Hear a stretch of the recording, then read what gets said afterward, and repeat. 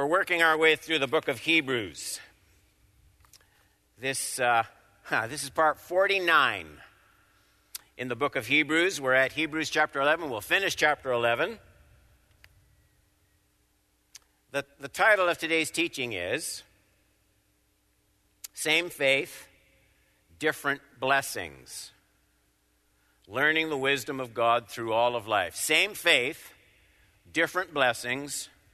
Learning the wisdom of God through all of life. Hebrews 11, starting at verse 32. And what more shall I say? For time would fail me to tell of Gideon, Barak, Samson, Jephthah, of David and Samuel and the prophets, who through faith, now listen to this list, conquered kingdoms, enforced justice, and obtained promises. I'll tell you why I want you to remember that phrase. They conquered kingdoms, enforced justice, obtained promises, stopped the mouths of lions, quenched the power of fire, escaped the edge of the sword, were made strong out of weakness, became mighty in war, put foreign armies to flight. Some women received back their dead by resurrection. Then you put a line. Listen to the next list. Some were tortured, refusing to accept release, so that they might rise again to a better life. Others suffered mocking and flogging, even chains and imprisonment. They were stoned. They were sawn in two. They were killed by the sword. What does it feel like to be sawn in two? They were killed by the sword. They went about in skins of sheep and goats, destitute, afflicted, mistreated. That's quite a list, isn't it? They didn't deserve any of this, of whom the world was not worthy. Wandering about in deserts and mountains and in dens and in caves of the earth. And all these is not just this last part of the list, but the whole list right from verse 32. In other words, all those who were so blessed in the first part of the list and those who were so tortured in the second part of the list, all these, though commended through their faith, did not receive what was promised. And now you see why I asked you to remember that phrase in verse 33. Conquered kingdoms, enforced justice, obtained promise. Okay. Now, 39, all these, though commended through the faith, did not receive what was promised, since God had provided something better for us. And then this strange ending that apart from us, that's us right here, that apart from us, they should not be made perfect. What's that mean? Let's pray. We're learning more and more to love the depth of your word, that all the truth of your word doesn't just lie loose on the surface. It's to be desired like gold. Gold in that day didn't come out of a vault. It was dug out of the earth. And so help us, Lord, by your Spirit, to find precious nuggets of truth that make our lives different, that are seeds of your Holy Spirit to grow things in our hearts that make us more like Jesus.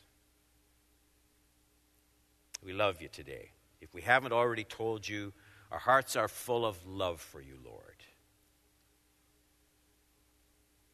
If that's your prayer, stick the amen on the end.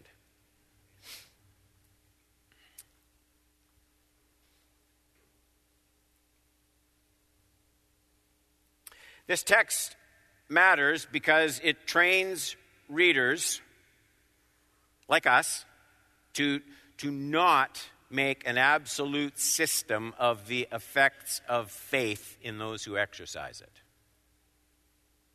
And unless you've lived under a rock for the last 50 years or so, that's exactly what much of the church has tended to do in publications, in broadcasts, in conferences, in word faith churches. Untold fortunes have been amassed by people who sell the idea that if faith is exercised in just the right way, a divine law of predictable good results must follow. The result of this is faith is measured not by its endurance or even by its object, but by its immediate results. Enough faith guarantees certain results. Weak faith or lacking faith will be manifested in continued sickness or poverty or a host of other evils. And I want to be clear. We should exercise faith. There are precious promises in God's word. And those promises are there to encourage prayer and hope and trust. God is good and God is responsive and God loves to reveal himself faithful in blessing his people. We are a church that believes in healing and the gifts of the Spirit and pray one for another that you might be healed. We do that. You'll get no argument from me. We've seen God work. We should ask, we should seek, and we should knock. And everyone said, absolutely. The problem is the construction of an airtight system. The problem is the mistaken system that contradicts a lot of the data of Scripture. And that's the importance of a text like this. Off we go. Point number 1. I changed the wording of this so you'll see it a little bit different. That's not their fault. It's my fault. I just did it this morning.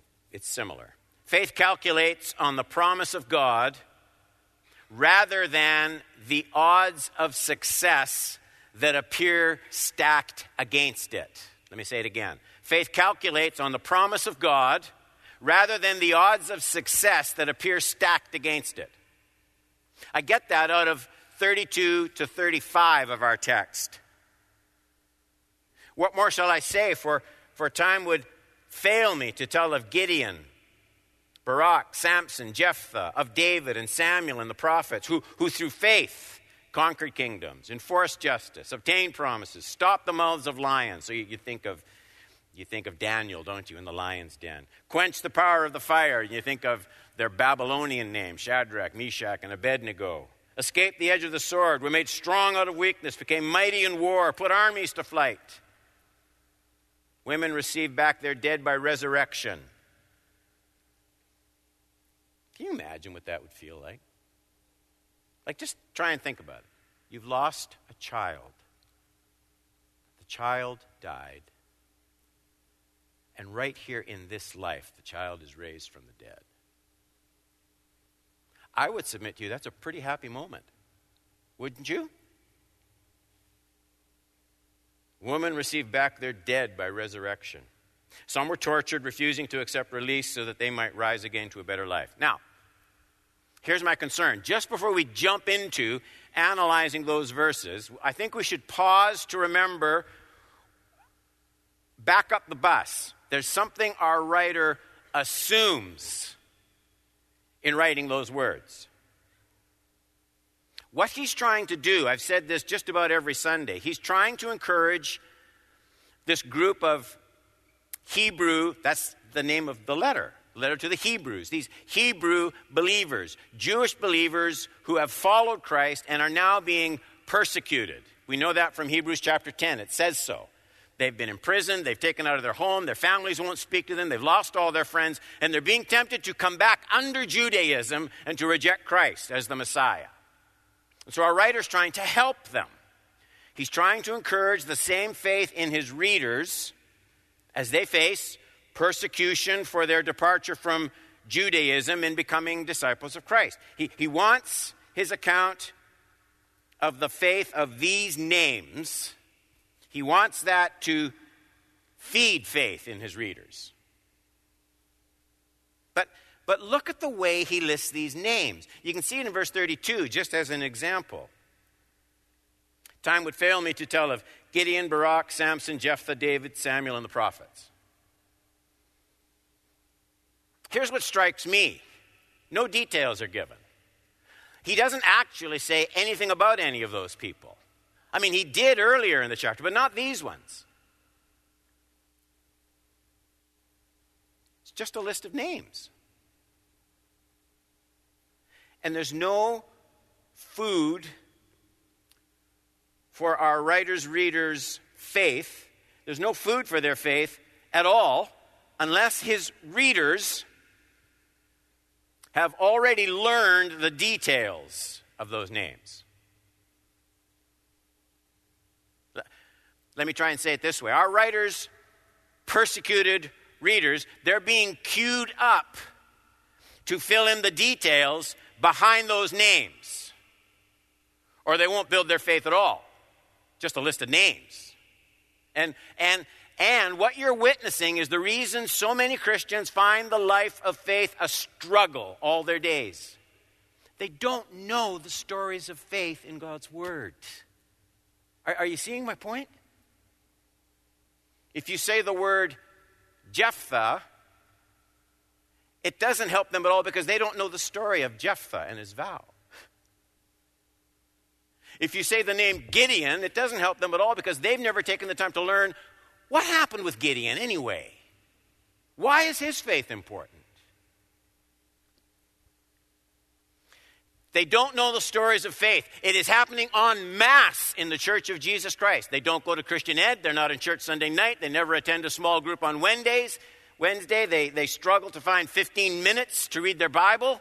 They're informed about the Leafs and the Raptors and the TSX, but no beans about the history of the Old Testament. They're going to struggle all their Christian walk. And everyone said, that was pretty weak. You want to say amen, Pastor Don, then say something that picks on other people, not us. And then the whining will start. It's just so hard to be a Christian in today's world. So many people oppose. They misunderstand my commitment to Jesus. What's the use in following Jesus? It's hard. And all the while, they've ignored what our writer assumes in today's text. Faith comes by hearing, finish it, and hearing by the Word of God. Notice that word hearing. Hearing. Every once in a while, someone will come and they'll say, do you have those things? I have a hearing problem. And when, Pastor Don, when you're talking, it's all just jumbled up. I can't make sense of it. It doesn't reach me. I don't hear it. Hearing. Faith comes by hearing. Hearing by the Word of God. It's the stories of these people. That's how you build faith. It means nothing else will sound right in the Christian life. It means nothing will make sense in the Christian life. It means nothing of God's Word will register the way God would like it to register in my soul unless I am crammed full, brain packed to the brim with the accounts of God's Word.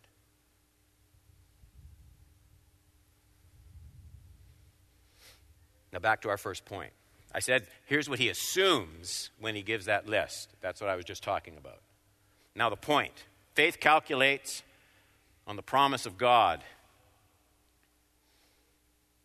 even when the visible odds of success are stacked against it. You'd have to know these stories to pull faith food out of this text. Gideon is stunned at the power of God as this cowardly leader heads up a crushing defeat of Midianite invaders. What's special about his victory is he does it after God reduces his 30,000 men army to 300.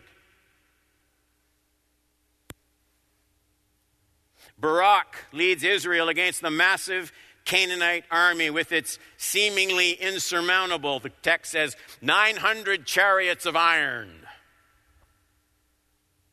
threatening Israel's annihilation. Samson, one single man. Oh, he had his weaknesses.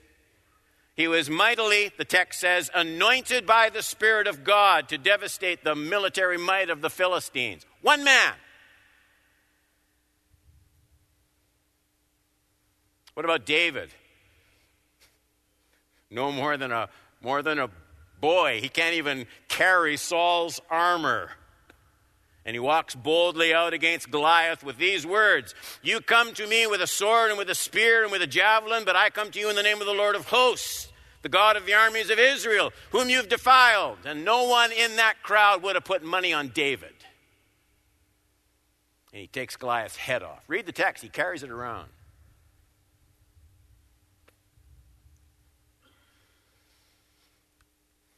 What's our writer's point in this ancient history?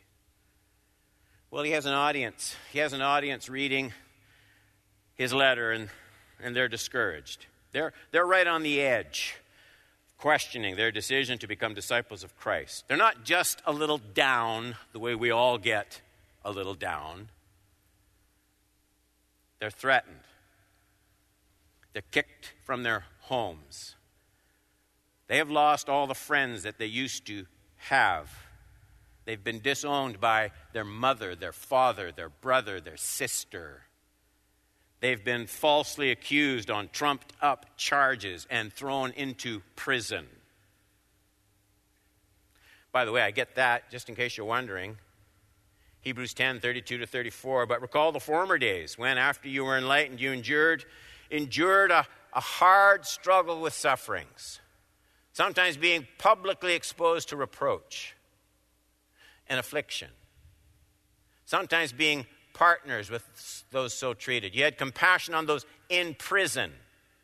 You joyfully accepted there's a word, plundering. So there's no legal right to their property. It's just been plundered, taken. Can't afford a lawyer. You're just out on the street. Since you knew that you yourselves had a better possession and an abiding one. We'll talk more about that. Now, bring all these verses home. What are the things marching against your life? What are the things your faith calls you to deal with that seem vastly bigger than any of your resources to cope with them? What has you doubting your own ability to keep going much longer with the way things are? That's what this list of individuals in today's text is all about. All of the terrible things that happened to them weren't caused by a lack of faith. All the terrible things that happened to them were caused by their faith. All their troubles were designed to test their faith, purify their faith, exercise their faith, strengthen their faith. Do you know their stories? Do you? Do you read them over and over until you have them almost memorized? Faith comes by hearing, and hearing from the Word of God.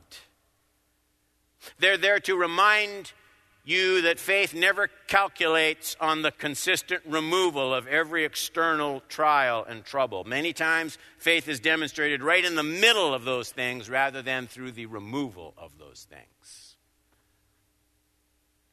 There's something else even more important. Point number 2. Past failure doesn't disqualify me from reaching out in expectant faith for present need. So the emphasis is on past failure, present need. Past failure doesn't disqualify me from reaching out in expectant faith for present need. Hebrews 11, 32 to 35. What more shall I say? For time would fail me to tell of, he sounds like a preacher, doesn't he? To tell of Gideon, Barak, Samson, Jephthah, David, Samuel, the prophets, who through faith conquered kingdoms, enforced justice, obtained promises, stopped the mouths of lions, quenched the power of fire, escaped the edge of the sword, were made strong out of weakness, became mighty in war, put foreign armies to flight. Think of Gideon. Women received back their dead by resurrection. Some were tortured, refusing to accept release so that they might rise again to a better life. We need to remember that these, I underlined the names. These were highly blemished individuals. It's easy to forget that. Gideon did defeat the Midianites with that vastly reduced army. And when he did, he fashioned a golden ephod, an instrument of worship. And he set it up in his own city of Ophrah, contrary to the law of God. And the text tells us what God thought of that. It's in Judges 8:27. And Gideon made an ephod of it and put it in his city in Ophrah. And all Israel, we don't even use this word, do we? When I did that in this sermon, the spell checker came on and didn't even recognize it. Little red line. All Israel whored after it there. And you get the idea of committing adultery, don't you? Of unfaithfulness to God. And it became a snare to Gideon and to his family. Jephthah, he's most famous not for his defeat of the Ammonites, but for this wicked, rash vow that he made to the Lord as he bargained for victory instead of just accepting it on God's terms. You can read about that. It's in Judges chapter 11. Jephthah made a vow to the Lord and said, if you'll give me the Ammonites into my hand, God never asked him to do this. Then whatever comes out from the door of my house to meet me when I return in peace from the Ammonites shall be the Lord's, and I will offer it up for a burnt offering. So Jephthah crossed over to the Ammonites to fight against them, and the Lord gave them into his hand. Let me just change slides. And he struck them from Aor to the neighborhood of Minnith, 20 cities as far as Abel-Kirmim, and with a great blow, so the Ammonites were subdued before the people of Israel. And then Jephthah came home to his house in Mizpah, and behold, his daughter came out to meet him with tambourines and with dance. She was his only child. That's what Jephthah's famous for. His rash, wicked impulsiveness. Samson disobeyed the clear command of the Lord by marrying a woman from the Philistines. Samson frequented the company of prostitutes. David committed adultery with Bathsheba while her husband was on the battlefield defending David's kingdom. And then David arranged to have her husband killed. More could be said. I won't wear you out with details, but I think the point stands. The saints' walk of faith is highly tainted. Our reach of faith is always a sinner's reach. Our confession of faith will always feel hypocritical in some measure when we're inwardly honest. That's where faith has to be exercised. That's what makes faith in Jesus necessary in the first place. While we were yet sinners, Christ died for us. So that's what makes this list of faith examples such a breath of fresh air. There's no pretending here. We get the whole story of the biblical text. And from it we learn that the weak and the failing, church, the weak and the failing can repent their way back to the pathway of faith. If that weren't so, I'd quit and never come into this place again.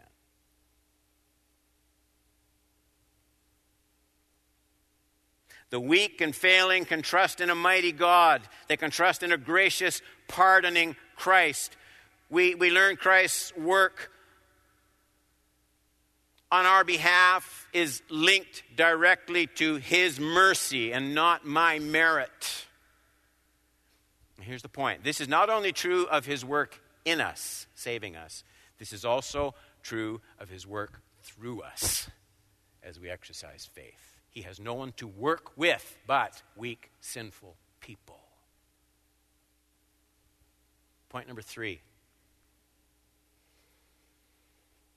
There's a victory in faith even when there's no deliverance from the cost of faith. So victory and cost. There's a victory in faith even when there's no deliverance from the cost of faith. Hebrews 11:35-40. Women received back their dead by resurrection. Some were tortured. Refusing, that's interesting, refusing to accept release so that they might rise again to a better life. And he's comparing that with that, the temporary resurrection. 36, others suffered mocking and flogging, even chains and imprisonment. It's not just Old Testament, by the way. Look at the Apostle Paul. Stephen. They kill him.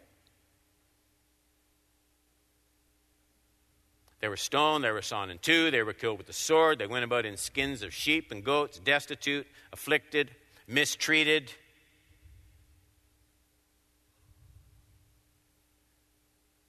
Of whom the world was not worthy. Wandering about in deserts and mountains and in dens and caves of the earth. And all these, though commended through their faith, so it's not that they didn't have faith. They were commended about their faith, but they did not receive what was promised. And what we're meant to see is this separation of their faith, which they had, and not receiving the promise, which they didn't. But it wasn't because of lack of faith. Why? Since God had provided something better for us, that apart from us, they should not be made perfect. I have 3 thoughts that I want to draw out of here, and we'll start to wrap up.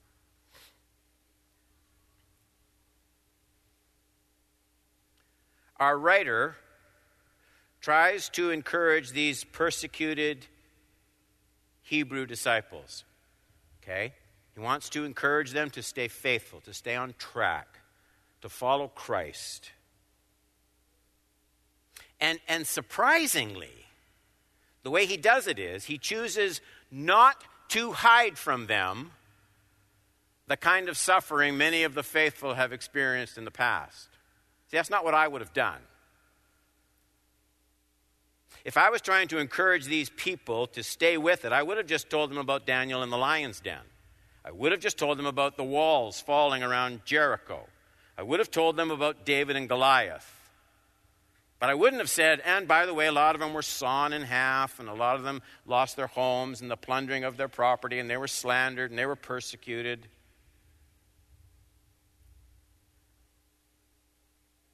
Why does he do that? Well, because there may come times when we all relate to the story of Joshua and the walls of Jericho falling. There are going to come many other times when my faith in Christ will bring more difficulties than it will remove, and I need to know that up front. And by the way, whatever church you're in, this church or any other, if no one's ever told you that, please get it now. Jesus did not come to die on the cross to make your life easy.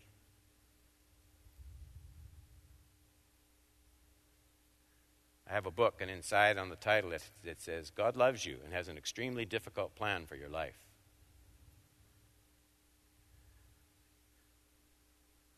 That we live in an environment that doesn't appreciate commitment to Christ. That there will be persecution, that you are going against the grain. There's precious joy and there's wonderful blessing. I'm not diminishing any of that. But our writer chooses to tell these people struggling with their faith of the difficulties that many other experience, so that they won't think, you know what they're going to start to think? Boy, I must not be a person of faith. I must not have enough faith. There's enough people that are going to tell you that in every problem you face. You just don't have enough faith. And you need to know. You need to be able to say, oh yeah? What about Barak? What about Gideon? What about Jephthah? What about David? You need to do that.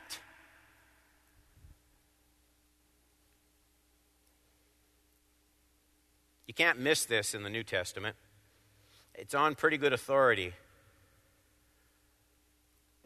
Here's Jesus. Whenever Jesus says something, you can usually take it to the bank. Have you found that to be true? If the world hates you, you should be stunned. Oh, wait a minute. If the world hates you, know that it has hated me before it hated you. What Jesus is saying is, it hated me. So the more you are like me, what do you think is going to happen to you? This is not rocket science.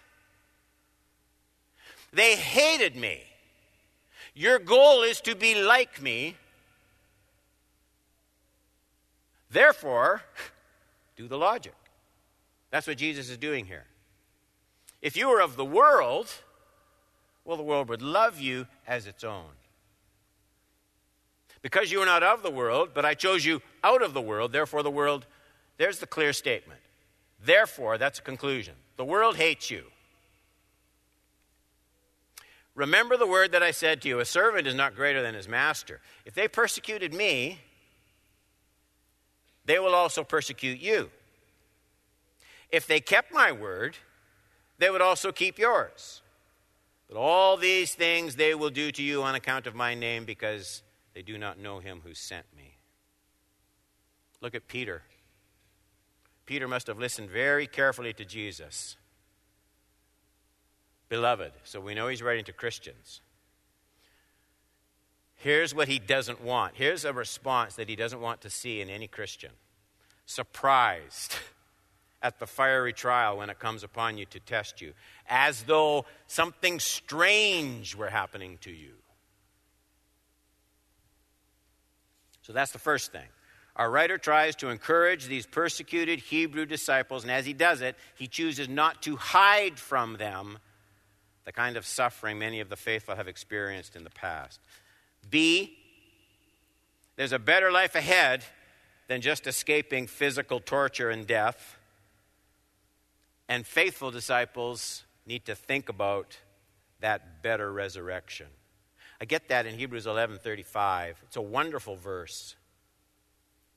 Women receive back their dead by resurrection. So that's past tense. That's received, ED. So that's these women. Now there's other women. Some, he seems to make that comparison, some were tortured, refusing to accept release so they might rise again. So you see what he's doing? There's a resurrection. Here's a resurrection. So what he's doing is he's comparing two resurrections, right? That they might rise again to a better life. This verse is it's a study in contrasts. Some women, as a result of their trusting in the Lord, received their loved ones, children, received them back from the grave, and what a celebration of joy there must have been. All the sandwiches and crackers and cookies never got eaten because the dead came back to life. Can you imagine that? But there are other women in the same verse. Same verse. These women were offered a chance to find relief from their torture and pain. And all they had to do was renounce their faith. And, says our writer, their torture continued right into the grave, right into the loss of life, because they wouldn't accept the terms of comfort. Same verse, same faith, same people, different results. Some have their children brought back to life. Some are executed because they wouldn't accept terms of release.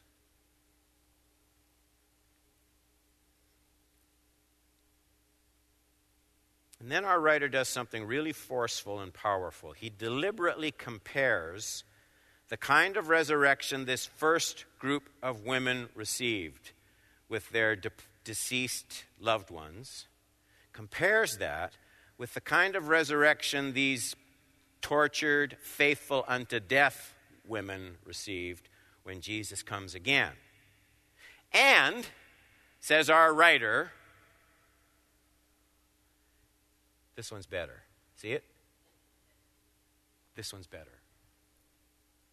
It's better to stay with Jesus.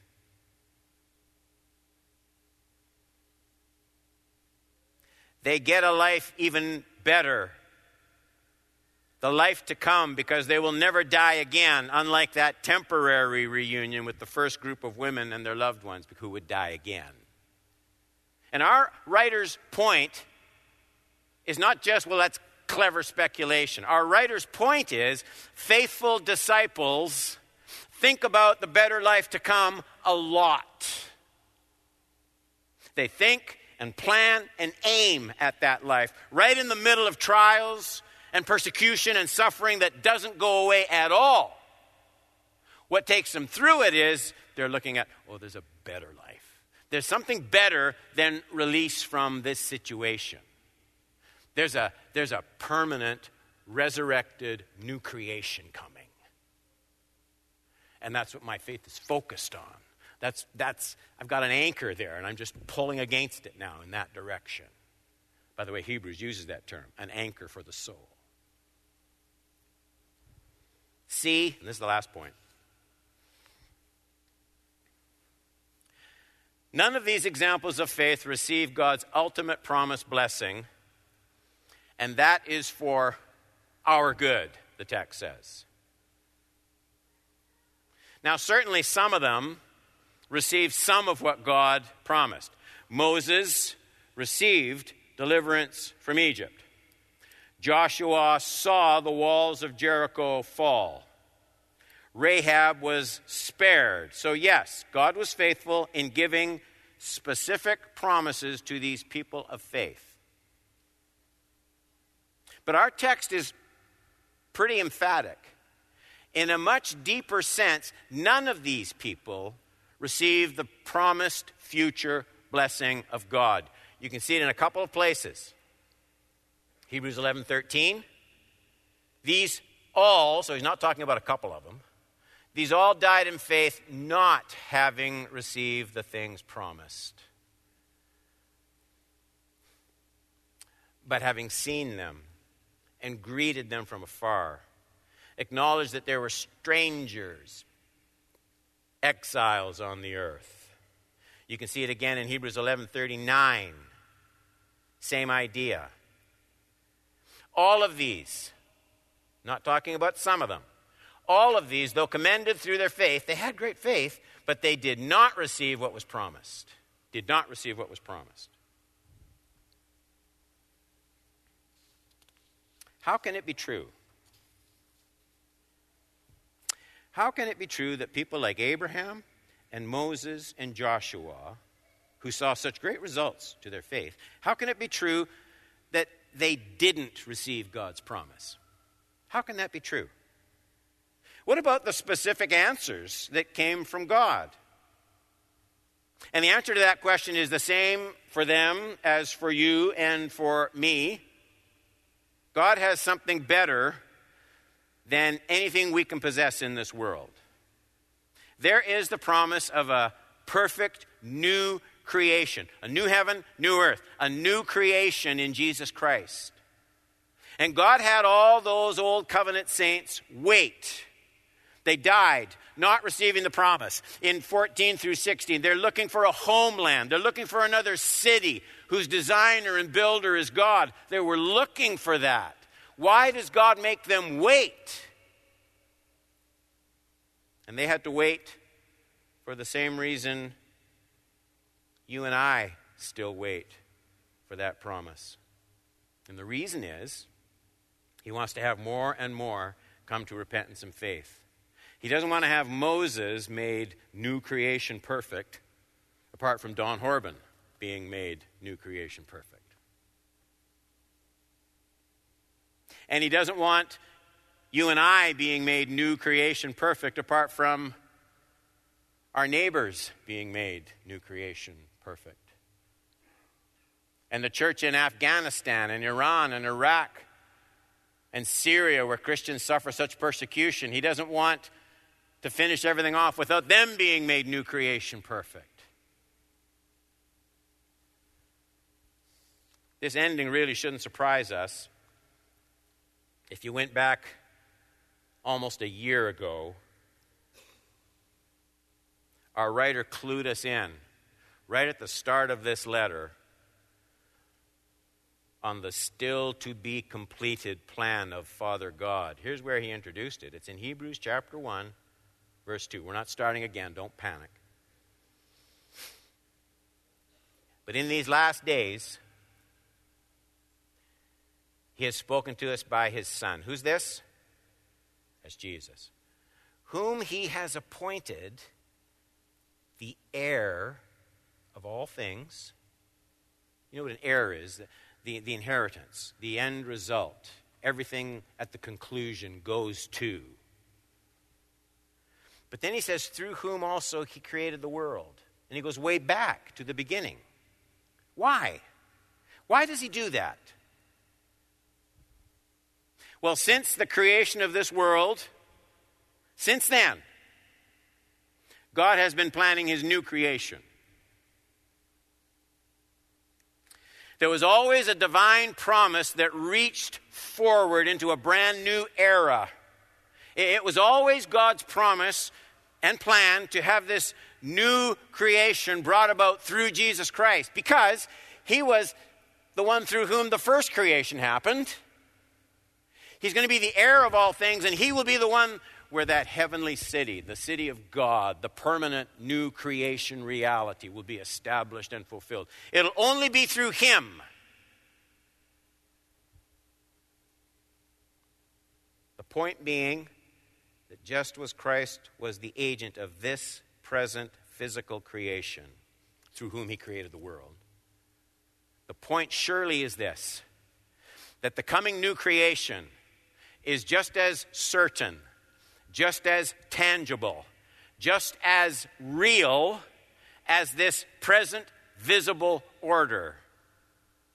So we rest, our hope is in an unstoppable coming kingdom and a new creation. And everyone said?